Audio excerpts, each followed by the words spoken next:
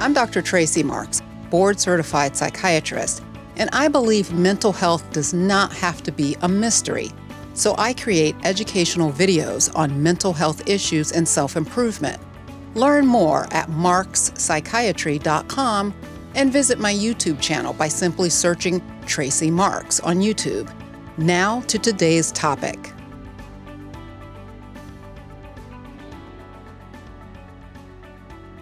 Bright light therapy for depression, and something that you can do for your mania that doesn't involve medication. That's what I'm going to be talking about today. One of my early videos on YouTube was about how to use light therapy, and it was from 2012. And in it, I focus on using light therapy to help your sleep and your mood. But I warned you about the potential for triggering a manic episode in people with bipolar disorder. Well, that was years ago. And at the time, using light therapy for bipolar disorder was kind of sketchy, and it was something that we only advised with caution. But things have changed since then and evolved with the research. And now we've had enough studies that show an improvement in depression symptoms when you're in the depressed phase of bipolar disorder. For this video, I'm going to focus on how to use light therapy. Here's how the therapy works. It's a little different from the way we use traditional light therapy for depression. With that, you use it first thing in the morning within 30 minutes to an hour of waking up. If you're a late riser, you're supposed to make sure you use the light before 8 a.m. With bipolar depression, you use the light in the middle of the day, between noon and 2 p.m.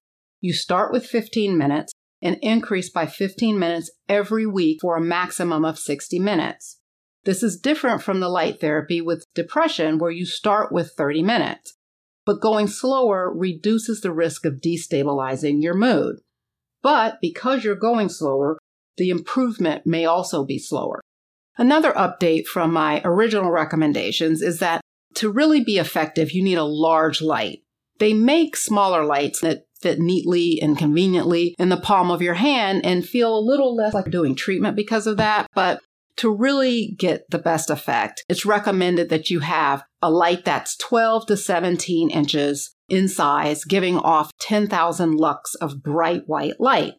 Some studies use between 5 and 10,000, but I think the general consensus is that 10,000 really is best. The light box selected should emit a full spectrum of white light with the UV filter. So you don't need to use the blue light that's typically more helpful for shifting your sleep. It's best to sit with the light above you and sit about a foot away, but really no further than that. And you want to have it at about a 45-degree angle from your face, preferably above your head. You don't want to stare directly at it, but you can do other things like read, eat, check your Instagram feed, but you just want to make sure that the light hits your eyes indirectly. You don't want to have your head down where the light doesn't even hit your eyes. How long should you use the bright light therapy? If you respond to the bright light therapy, it's reasonable to continue doing it for the next 12 months after your depression resolves. And this will be similar to continuing antidepressant therapy for a year. In the maintenance phase, you may be able to get by, though, with using it 3 times a week. But if you notice your depression symptoms starting to return, then go back to using it daily. Another point to this, you do stay on your regular medication for bipolar disorder. In fact, if you've stopped your mood stabilizers for whatever reason, you're definitely at risk of switching into hypomania or mania if you use the light therapy as your only treatment. This therapy is designed to be used during the depressed phase of bipolar disorder instead of using an antidepressant. But if your doctor has you on an antidepressant along with your mood stabilizer and you're still depressed, you can decide to use this therapy, but keep an eye out for the hypomania.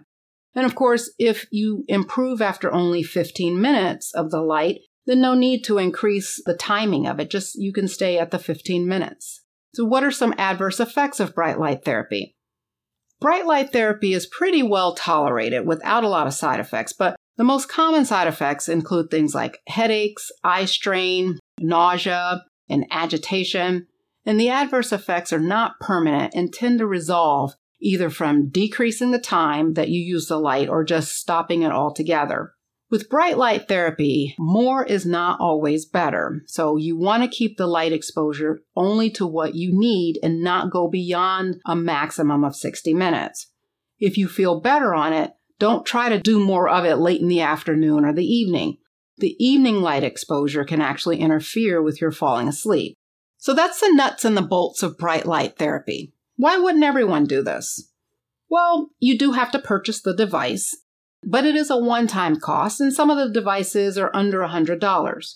But I think the real barrier to this is just the time and the commitment necessary to do this. I mean, we are talking about 15 minutes up to an hour that you've got to take out in the middle of the day and set aside that time. If you're working, you've got to have the time to do that, plus have the privacy to be able to do that. It's got its pluses and minuses to it. But if you're someone for whom you've not done well during the depressed phase of your disorder and none of the medication adjustments seem to help you, this is a real consideration that maybe you could talk with your doctor about and bring up and see what he or she thinks about that for you. I know in my own experience, the depression is the harder phase to treat. I think that's pretty much the general consensus with people. To pull someone up out of depression is a much harder feat. So this could be something that could be a good solution for you during those episodes.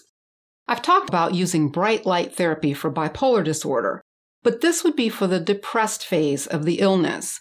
You wouldn't want to use a light box during mania.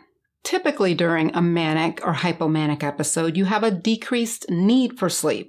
Some people may only sleep a couple of hours and feel fine, or some people can go a day or two without sleeping at all. But sleep deprivation fuels mania and makes it ramp up to become out of control, so increasing your sleep becomes a priority. A treatment that's gaining some traction as far as recommending it is dark therapy. Dark therapy works the opposite of bright light therapy. You wear glasses with amber-colored lenses that block out the blue light from the sunlight. Blue light from sunlight blocks melatonin. So when you have no melatonin around, your body thinks that it's daylight. When the sun goes down, or you put on the glasses, you get melatonin release, and your body thinks that it's nighttime. So here's why this works. It works because of a photoreceptor in your eye called melanopsin.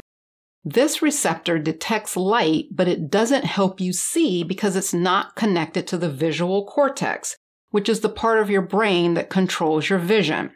Instead, the nerve endings are connected to the part of your brain that controls your biological clock called the suprachiasmatic nucleus. Also, this receptor is selectively sensitive to short wavelength light. In this case, that's wavelengths around 480 nanometers, which corresponds to blue light. So blue light activates the receptor and causes your pineal gland to stop producing melatonin. As long as you're exposed to daylight, and in some cases blue light from your devices, your melatonin is shut off. Now here's how the glasses fit in. The blue light blocking glasses have an amber-colored lens that blocks the blue light that you see. So when you put them on, it's as if you're walking around in complete darkness. Visually, you see the light, but because your brain isn't seeing the blue light, your mind thinks that it's nighttime. Then you get the release of melatonin. The protocol for dark therapy is to wear the glasses from 6 p.m. to 8 a.m.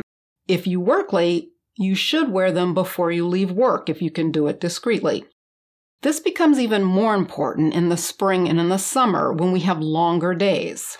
If you like wearing the glasses, more is not better. You really don't want to wear them longer than the recommended 14 hours. Wearing them for longer can actually disrupt your circadian rhythm and worsen your mood because remember, while you're wearing them, it's like you're walking around in the dark.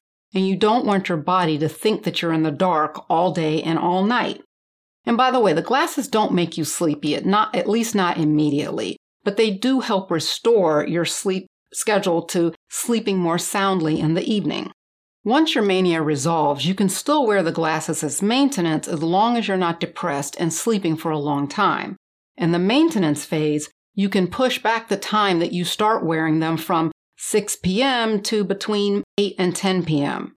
These glasses have been studied in people who have trouble falling asleep and do not have bipolar disorder. One study showed improved sleep in people who wore the glasses about 2 hours before their desired bedtime. As with everything, it's not guaranteed to work for everyone. It's also not a substitute for bipolar disorder medication, but it can be a way to regulate your sleep in a preventative way when you're not in the throes of a manic episode. In the studies, it did help people sleep deeper as well. You can get really expensive fancy glasses, or you can get an inexpensive pair online. The Uvex Skyper brand was actually one that was used in one of the studies, and you can get it on Amazon for $10 or less. See you next time.